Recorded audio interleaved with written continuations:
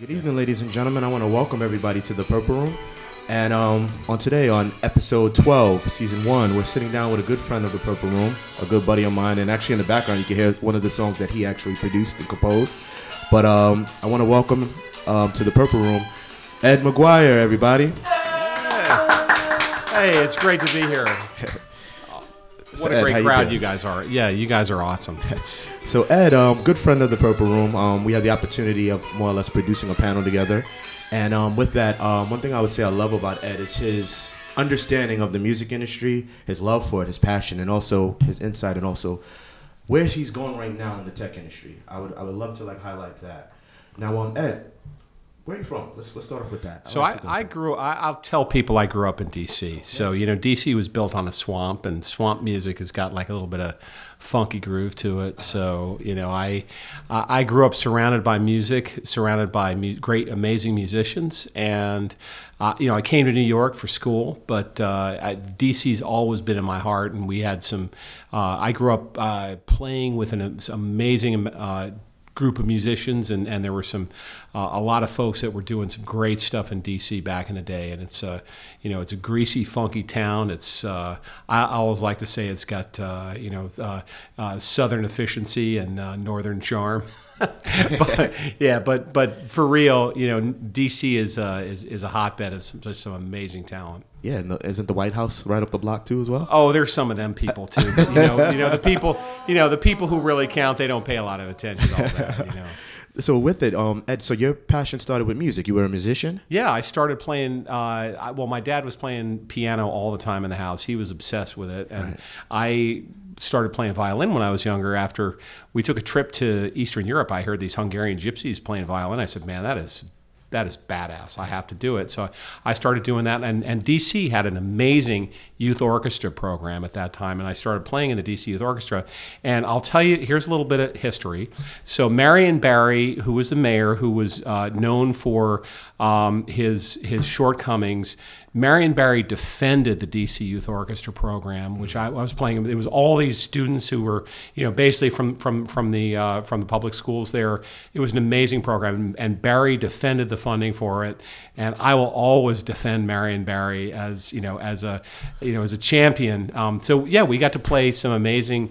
We played Mahler symphonies when I was like 10 years old. I traveled over to the UK with the youth orchestra and ended up playing in bands, picking up electric bass when I was a teenager, and opened up for a lot of really interesting people when I was playing groups like Danny Gatton, who was an amazing guitar player we used to play with, and Henny Youngman, and playing at the Cellar Door. And there was an amazing scene in Georgetown, and it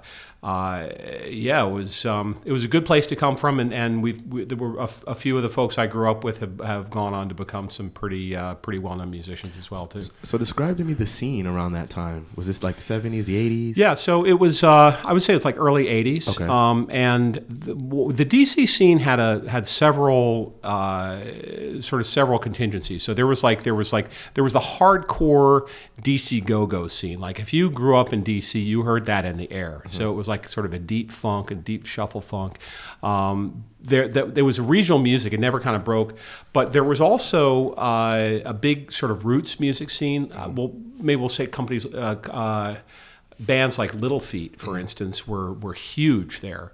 And a lot of bands like the Starline Vocal Band, that would do folk. Interestingly, Fleetwood Mac had done a lot of writing around that time. So there was a big folk scene, there was a big alternative radio scene, there was a big blues scene, and there was also a big punk scene too. So bands like Minor Threat and Fugazi had created this sort of do-it-yourself ethic, and at that time, there was also a great R&B scene. So Yarborough and Peoples, and just an amazing number of like great R&B artists came through DC. So it really combined this mix of sort of Southern blues, some very sophisticated jazz. There were some folks like Ron Holloway, who's amazing. Shirley Horn, the jazz pianist, was from there.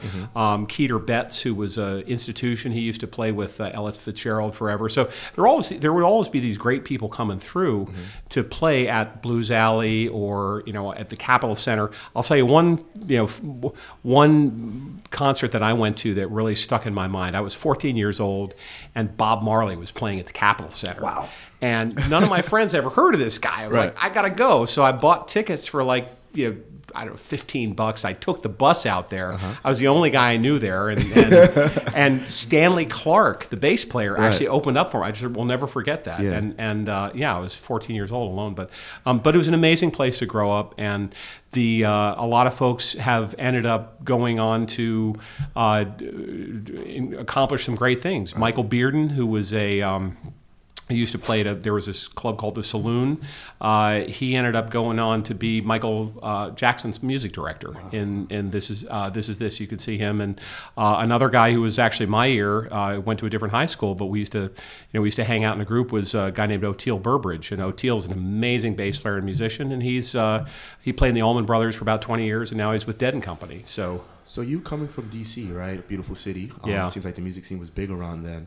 What was your next transition after D.C.? Where did you go? Well, it was college. So I ended up going to school at Columbia in New York because I got in. I was the last. I was sort of.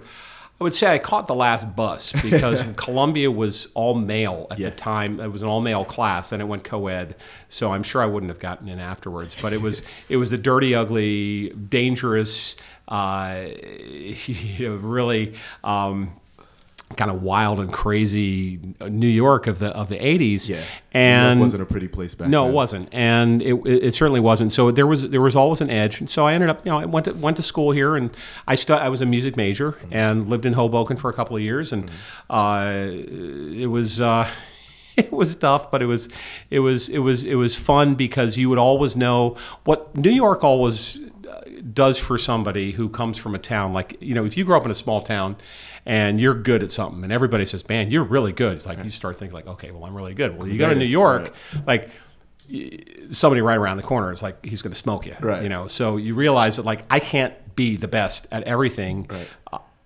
You have to learn to be the best at being yourself. It's a very competitive city, and I always tell people, you come here and you make it here, you can make it anywhere. It's true. That to the fullest. It's true, right now, and you can have personal contact, and you can meet the most incredible people here, and they will teach you, they will school you, they will mentor you.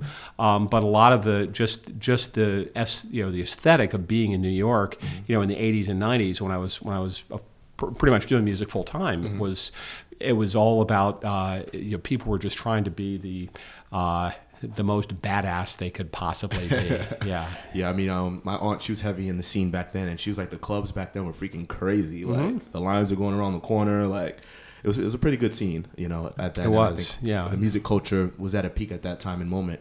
But even with your observation of like the music industry from then and even up until now, I'm sure you've seen a lot of changes.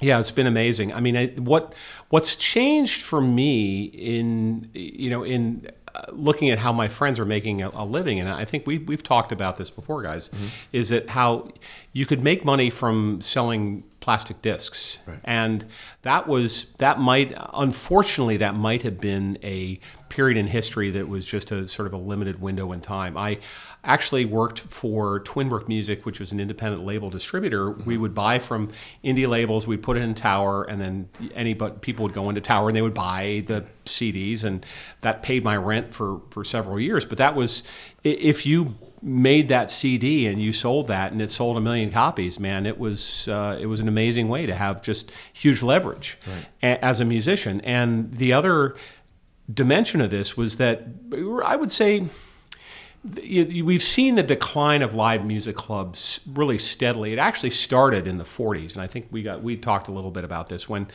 there was the introduction of recorded music and jukeboxes, and that actually led to these performing rights organizations like ASCAP and BMI and et cetera.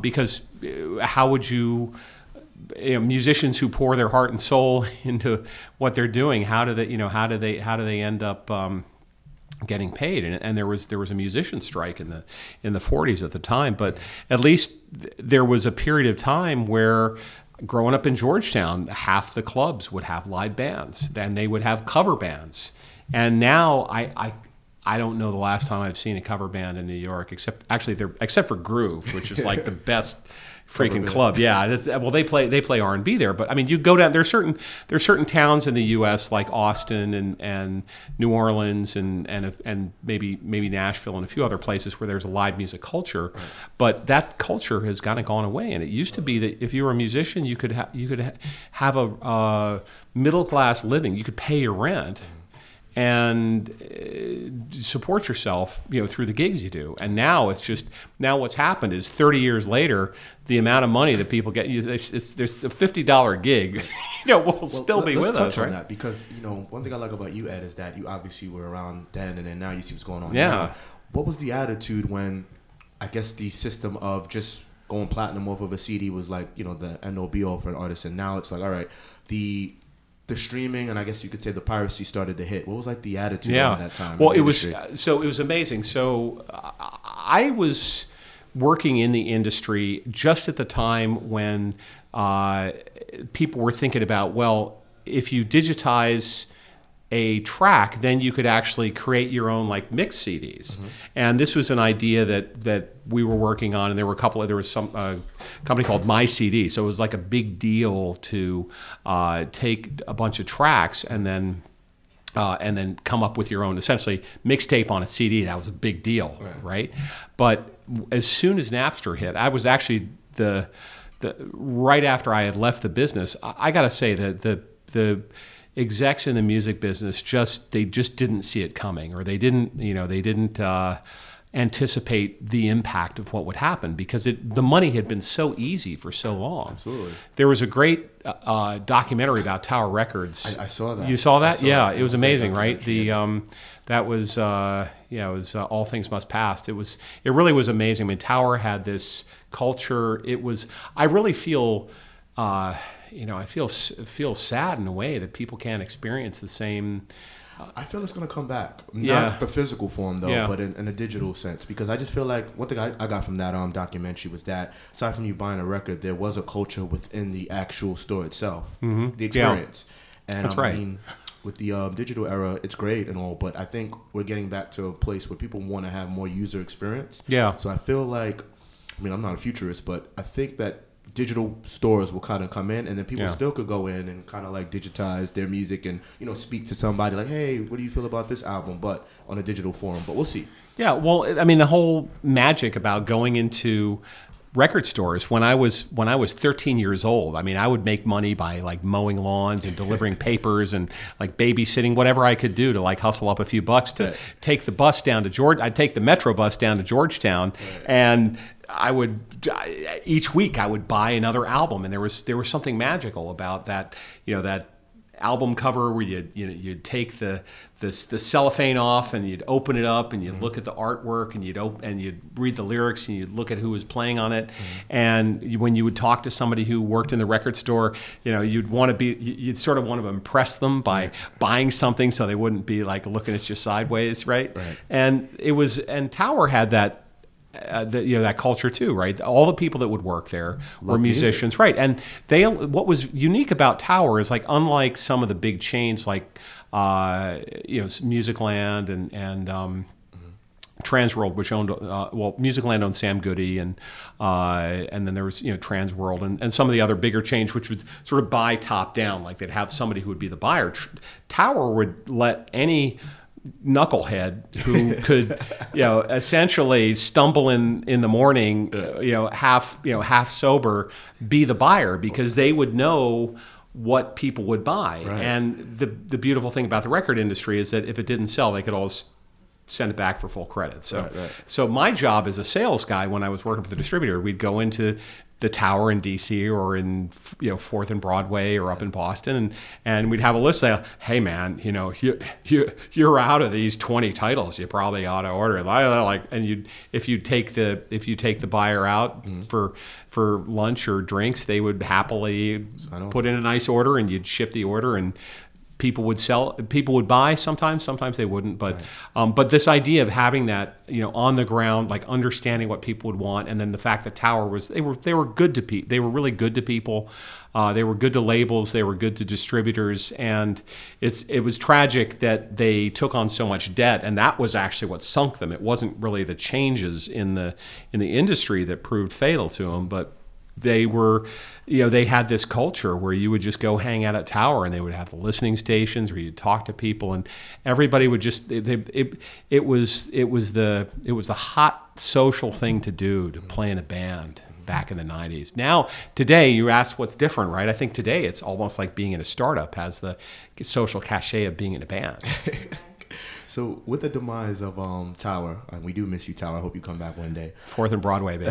Yeah, that was a huge story. It's still in Japan too. It's really? still going. Yeah, right. Yeah. They actually I think there are probably 80 or 90 stores in Japan. Right. But Russ Solomon, the founder, just passed away. He passed away. He was watching a football game. I thought he'd be watching the music. TV. But, yeah. So with the demise of Tower, like, why do you think the labels were so late to it?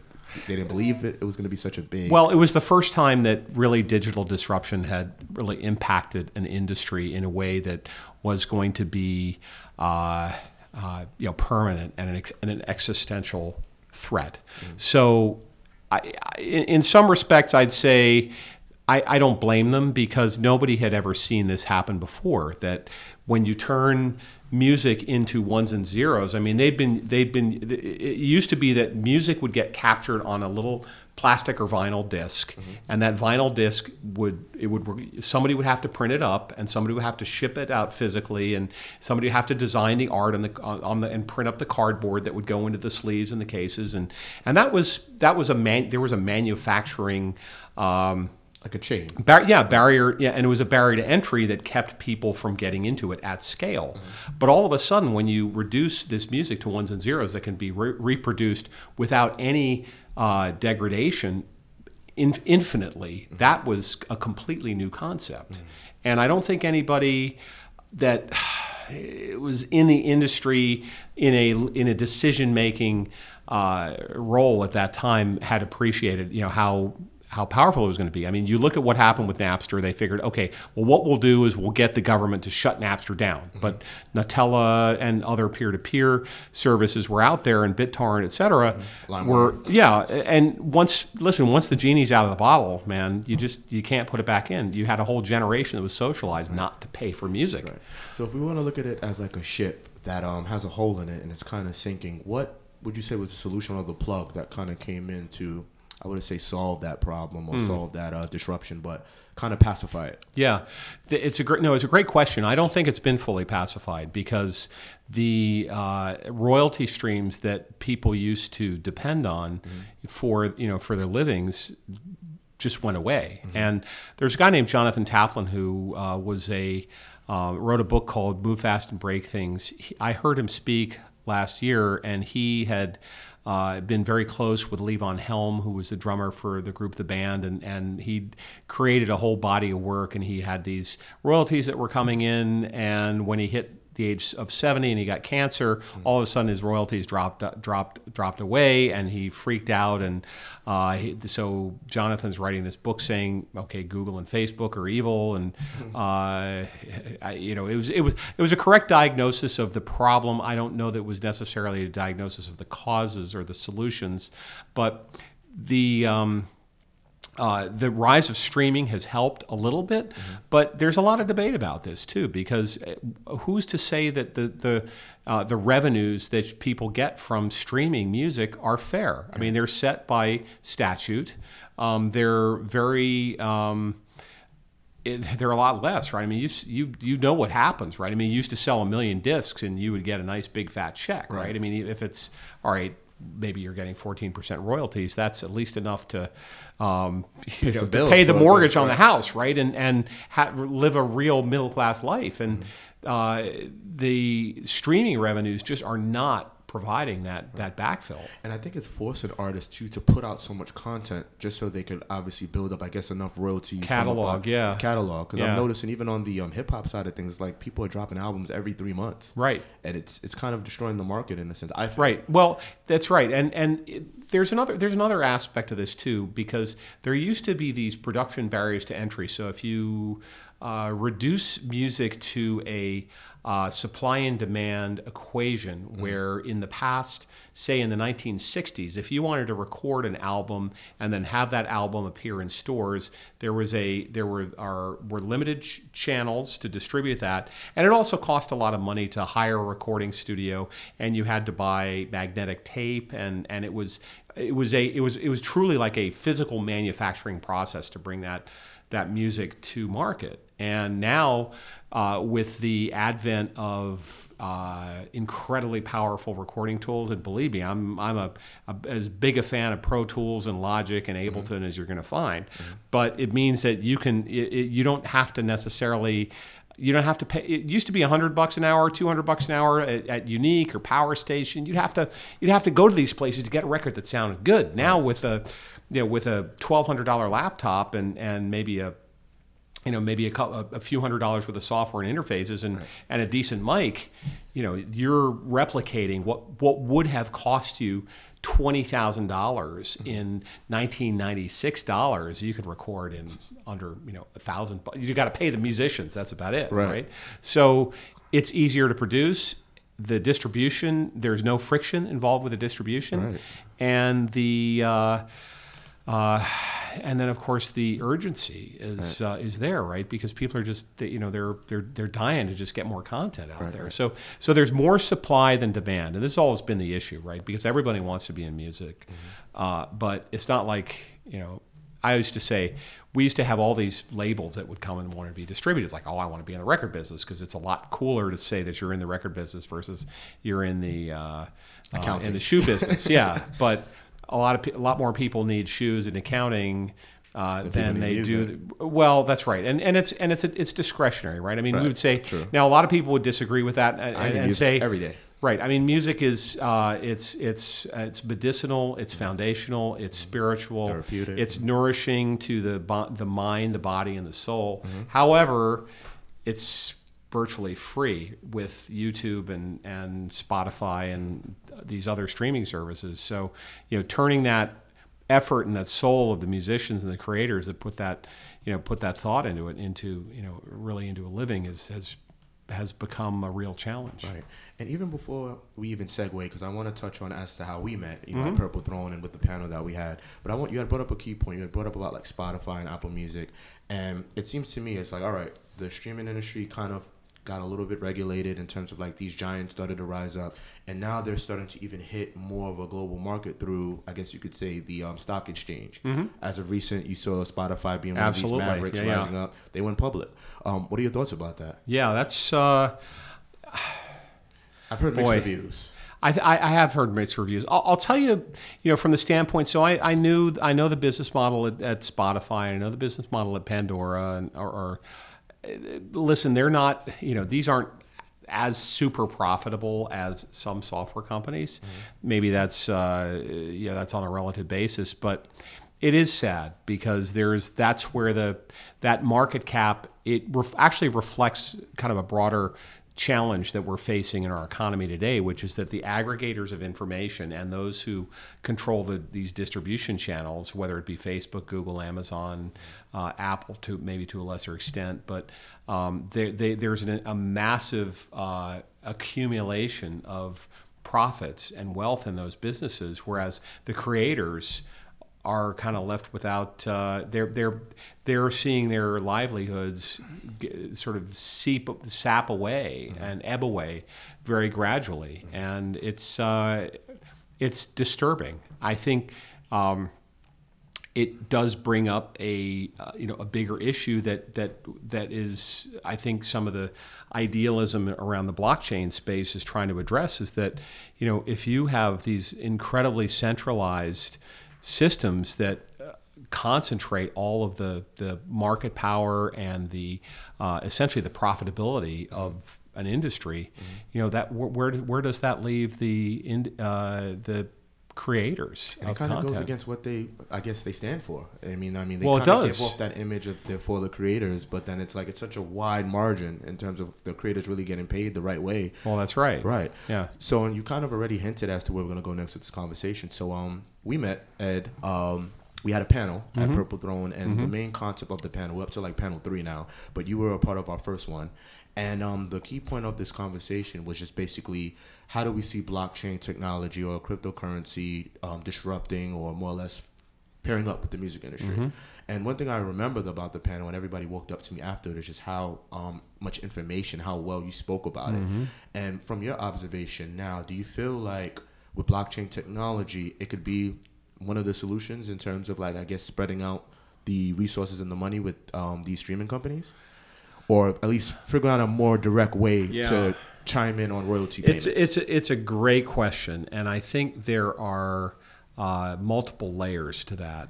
I will say that on one hand, there's like a fundamental opaqueness about the music industry, which is that artists, the way they get paid, the way their music gets tracked, has always been really difficult to figure out. Absolutely. Nobody. I mean, if you go back and read the book Hitmen, which is a pretty hilarious book, by the way. Good book. Yeah, but listen, the music industry was run by a lot of shady characters, and accounting was certainly not something that people paid a lot of attention to back in the day, right? But the reality is that actually accounting for for royalties and publishing rights and distributing all of these financial benefits of sales, it's very complicated. It has always been very complicated. It's been expensive, and it's been very difficult to administer. So you do have to say, from the standpoint of for record companies, this has not been an easy thing to say, like, how much did you earn? Or, I mean, artists are never happy because they've never been able to get a straight answer.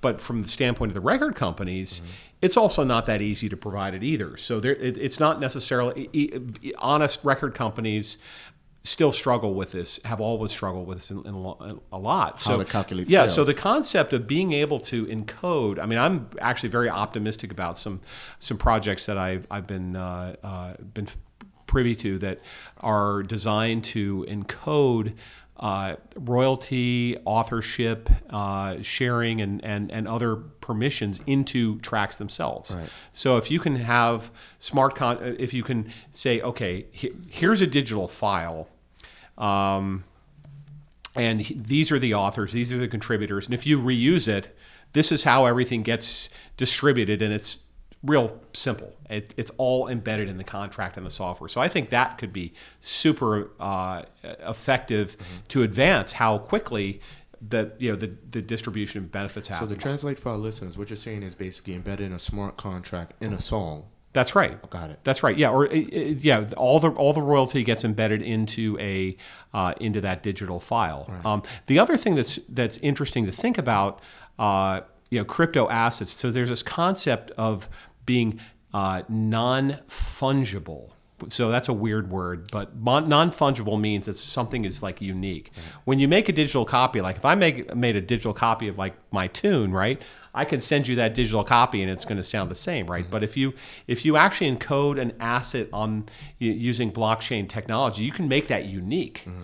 So I can't copy that because it's like there's only one copy of that. So I have to make a second copy, and that is actually a different copy. Mm-hmm. So I can't. So you can create all sorts of ways to track how music is copied and distributed. And yeah, I think it's interesting. So a friend of mine, Tatiana Moroz, came up with the Tatiana coin, and as there's some other folks that are looking at ways to tokenize their music and Purple Throne, like Purple Throne, exactly like what you guys are doing, right?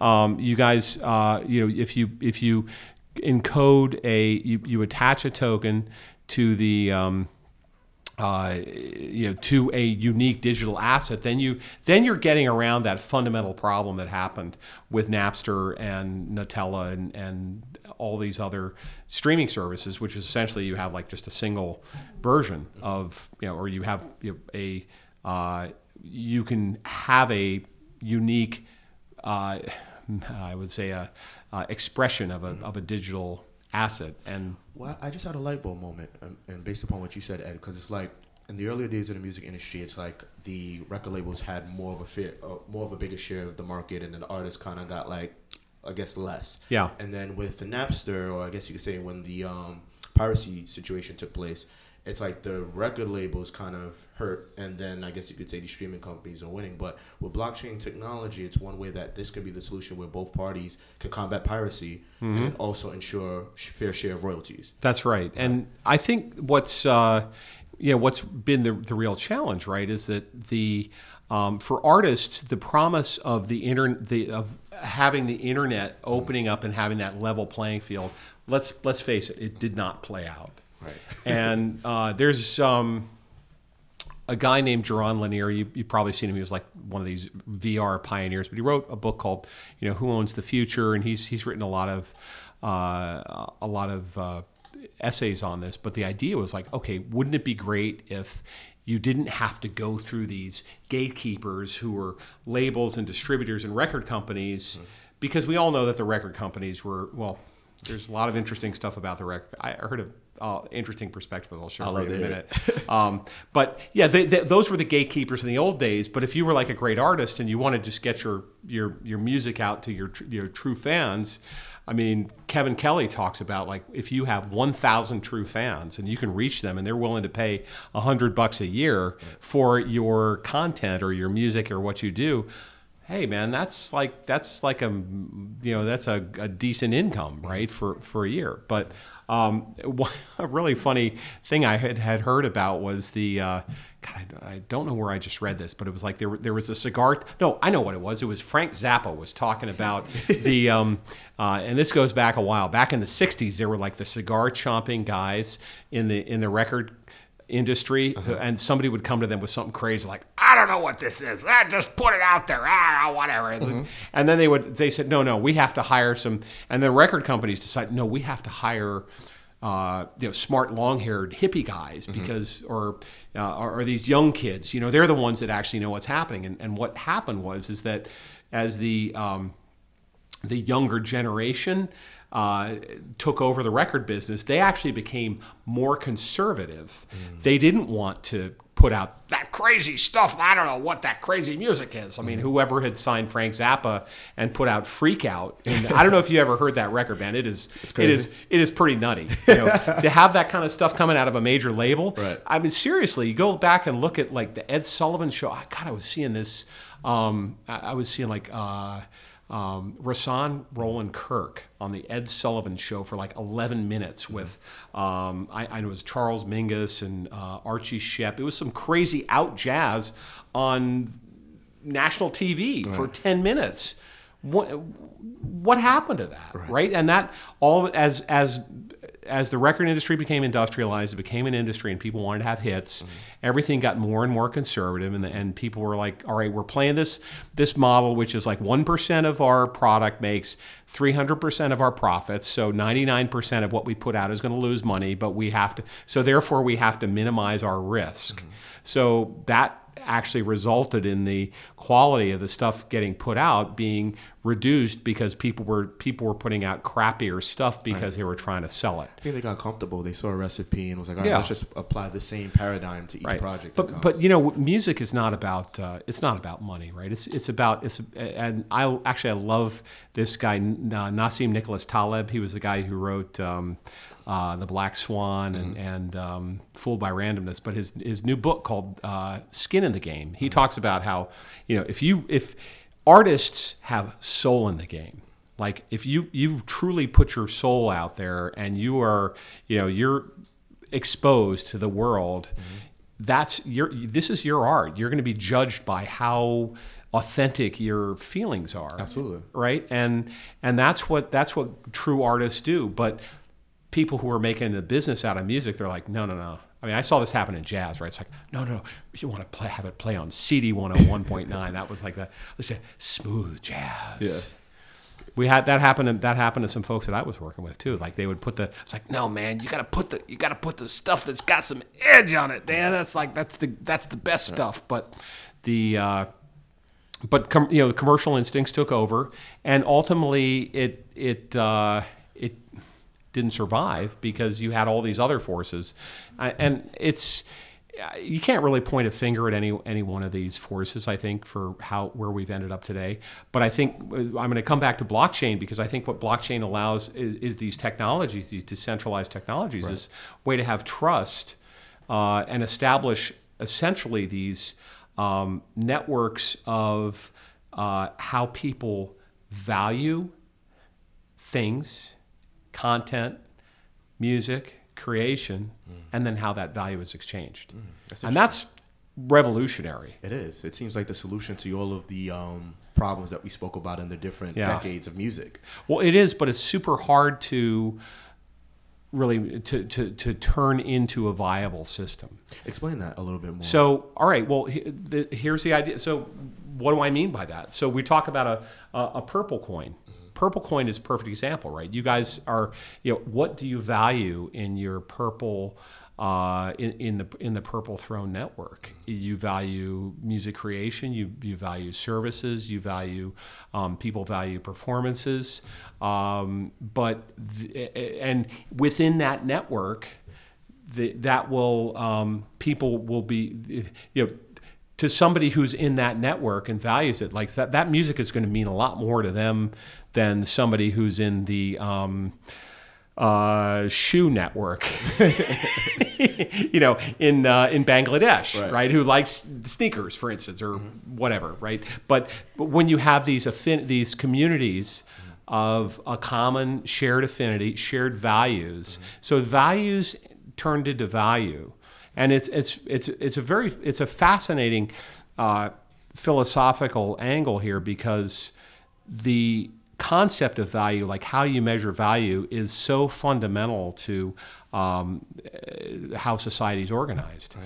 I mean, I would say, like, well, how much is music worth to you? Well, I would pay up for a lot, but we always think of measuring value in dollars, right? So, I mean, you can take a physical, you could take a microphone here, or you could take a computer and say, all right, well, that's worth $600 because it costs $400 to source all the parts and $200 for the labor, et cetera.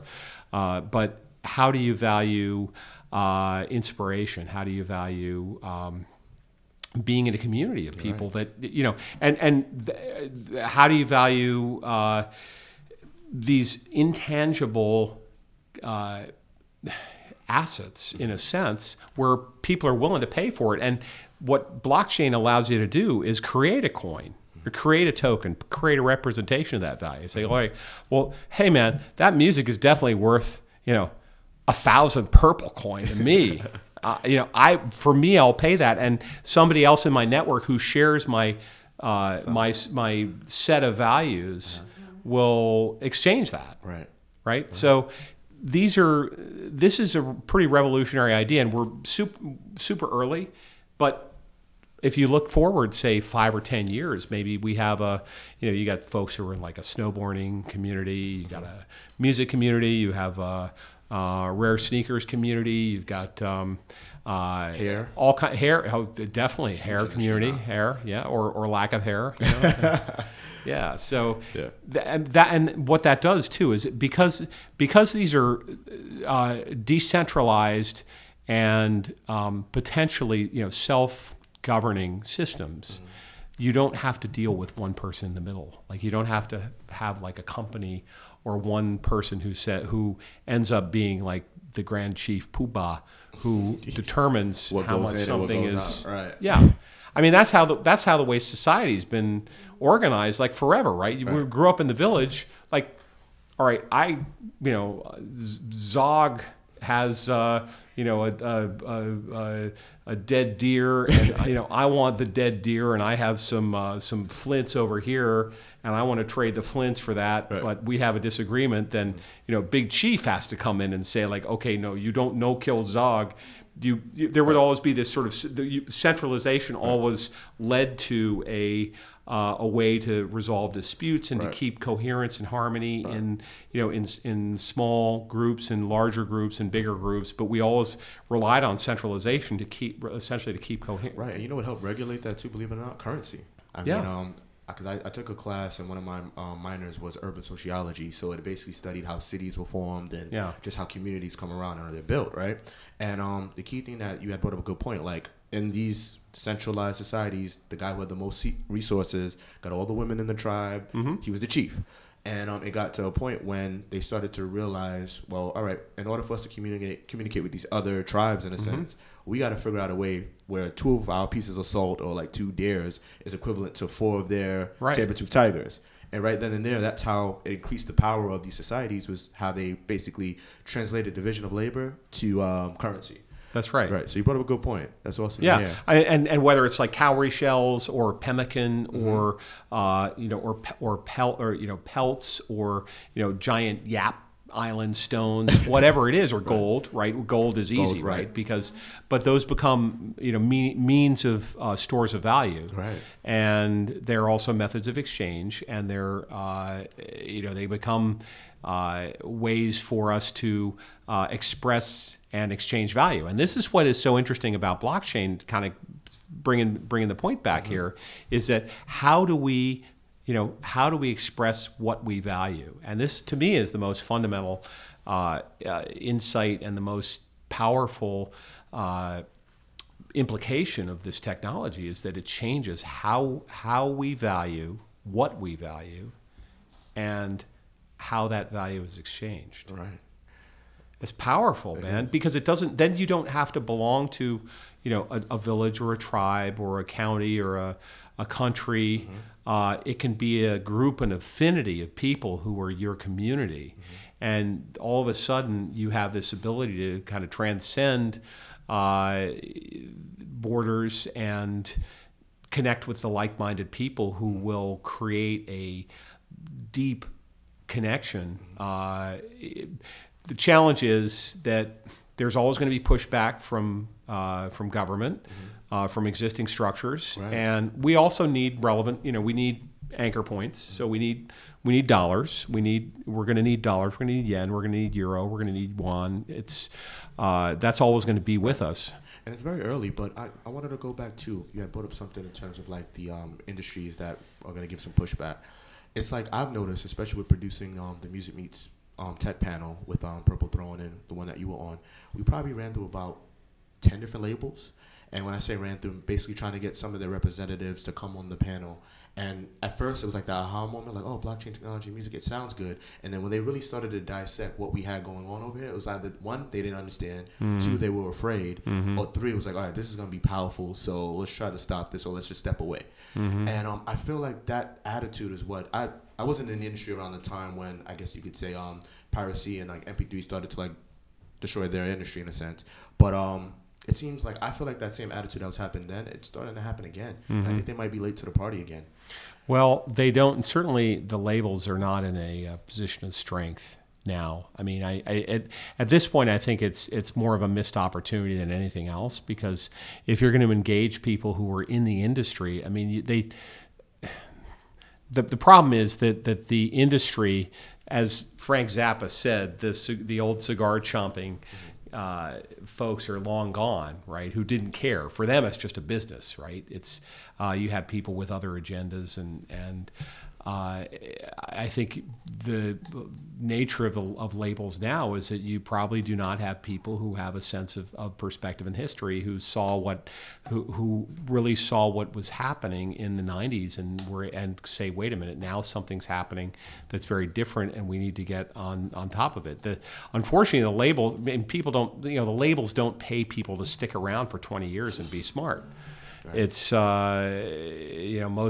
it's a very short-sighted industry in many respects. But on the other hand, I mean, I think that what's that telling you? There can be a little cognitive dissonance if people are seeing that there could be a threat to their existing business model. Or listen, if people don't understand it, that's totally cool too. Right. Because you just don't understand. Yeah, it. we know this is hard stuff. I mean, this is not like you shouldn't expect that somebody's heard about it once and understands it. I mean, let's be honest here. I mean, understanding blockchain is, I mean, in my experience, it's almost the most difficult thing I've ever had to learn We're to on understand. Episode 12 now, and when it comes down, I'm still learning. So it really is it's profound, and that's why it will take some time. So we're not we don't look for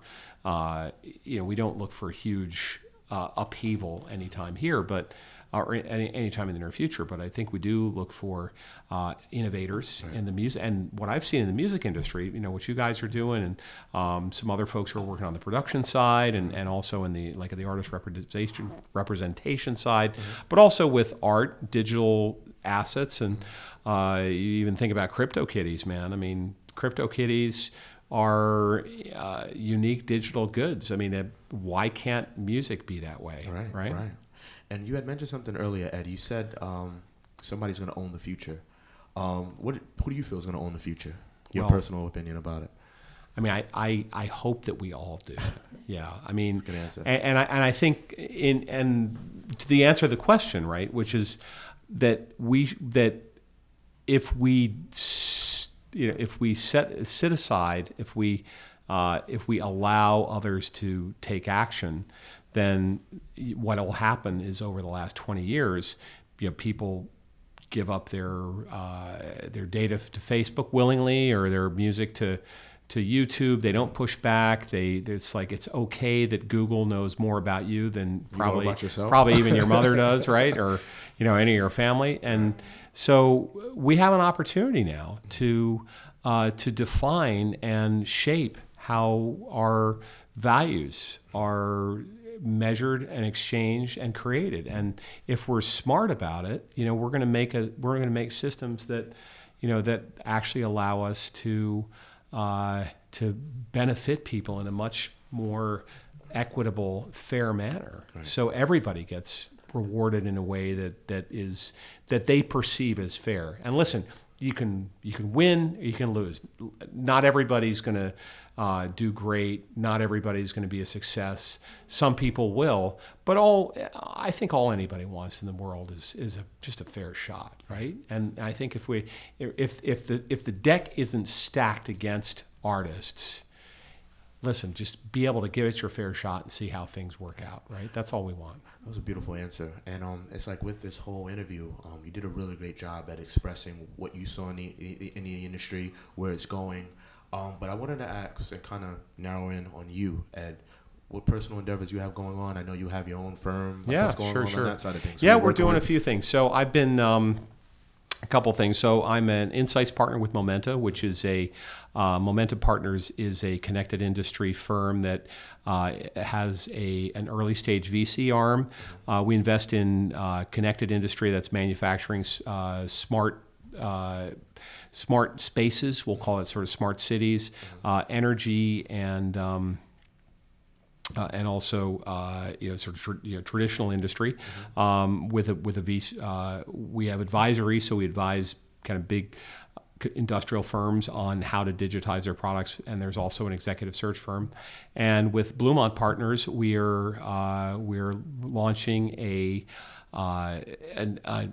crypto asset research effort for institutional investors. So our goal is to help bring big money into the token space and make it safe for family offices and institutional investors to have greater comfort and visibility into what they're doing. I was on Wall Street for 17 years, and I see crypto assets as really absolutely new opportunity. So we're launching that, and I still play bass and violin and keyboards at home, and trying to hang and support with my musician friends whenever I can. That's awesome, Ed. And I mean, this being our last episode in the season finale, I'm glad that we were able to double back with a friend to the room, somebody that was with us at the beginning, and also, one of our friends with the panel. And, in conclusion, I want to ask you this, and this is the last question I want to ask you, because I know you got to run to another meeting or something. But Ed, from a futurist approach, or just like what you're seeing with the industry, what are your predictions for blockchain in the music industry? Yeah, I think we'll have to have some patience in the space, because there's always an element of organizational and cultural inertia when you're dealing with the industry of music itself. And I think in particular, it's going to be difficult to push back when the incumbents are companies like Google, YouTube, Facebook, Spotify, and Pandora. Not that they're necessarily bad actors, but that the business interests that are vested in keeping things the way there are, it's just always the way it is. It's going to require a serious amount of patience in building new communities. So I'm very optimistic that the current wave of innovations, what you guys are doing, is leading the way, and what we also have with a number of other folks globally, will result in maybe a generational shift in the way that people look at music and how to support musicians. So I think that's we want to support musicians who are us. There are people, there are community, and musicians also want to feel like what they do is going to be fairly reckoned with, but also that we'll be able to create these networks and communities that actually mean more than just money, right? Because in the old days, I'll just kind of leave you with one kind of parting thought here, is like the idea with a blockchain is that it creates a record that's forever, and in the past you'd come with a record and it would go through Tower, and somebody would buy it, and the ones that wouldn't sell would get punched and they would get forgotten, and you're like, what happened to that great record? Well, it's gone. But maybe we can actually, we're sort of building edifices. We're building, we can build these kind of digital monuments to art that are going to last for a while. And then you're going to go, when you're like 70, 80 years old, it's like, man, I wonder, who was it that was listening to that record back then? Who did that record? And you go back and say, oh yeah.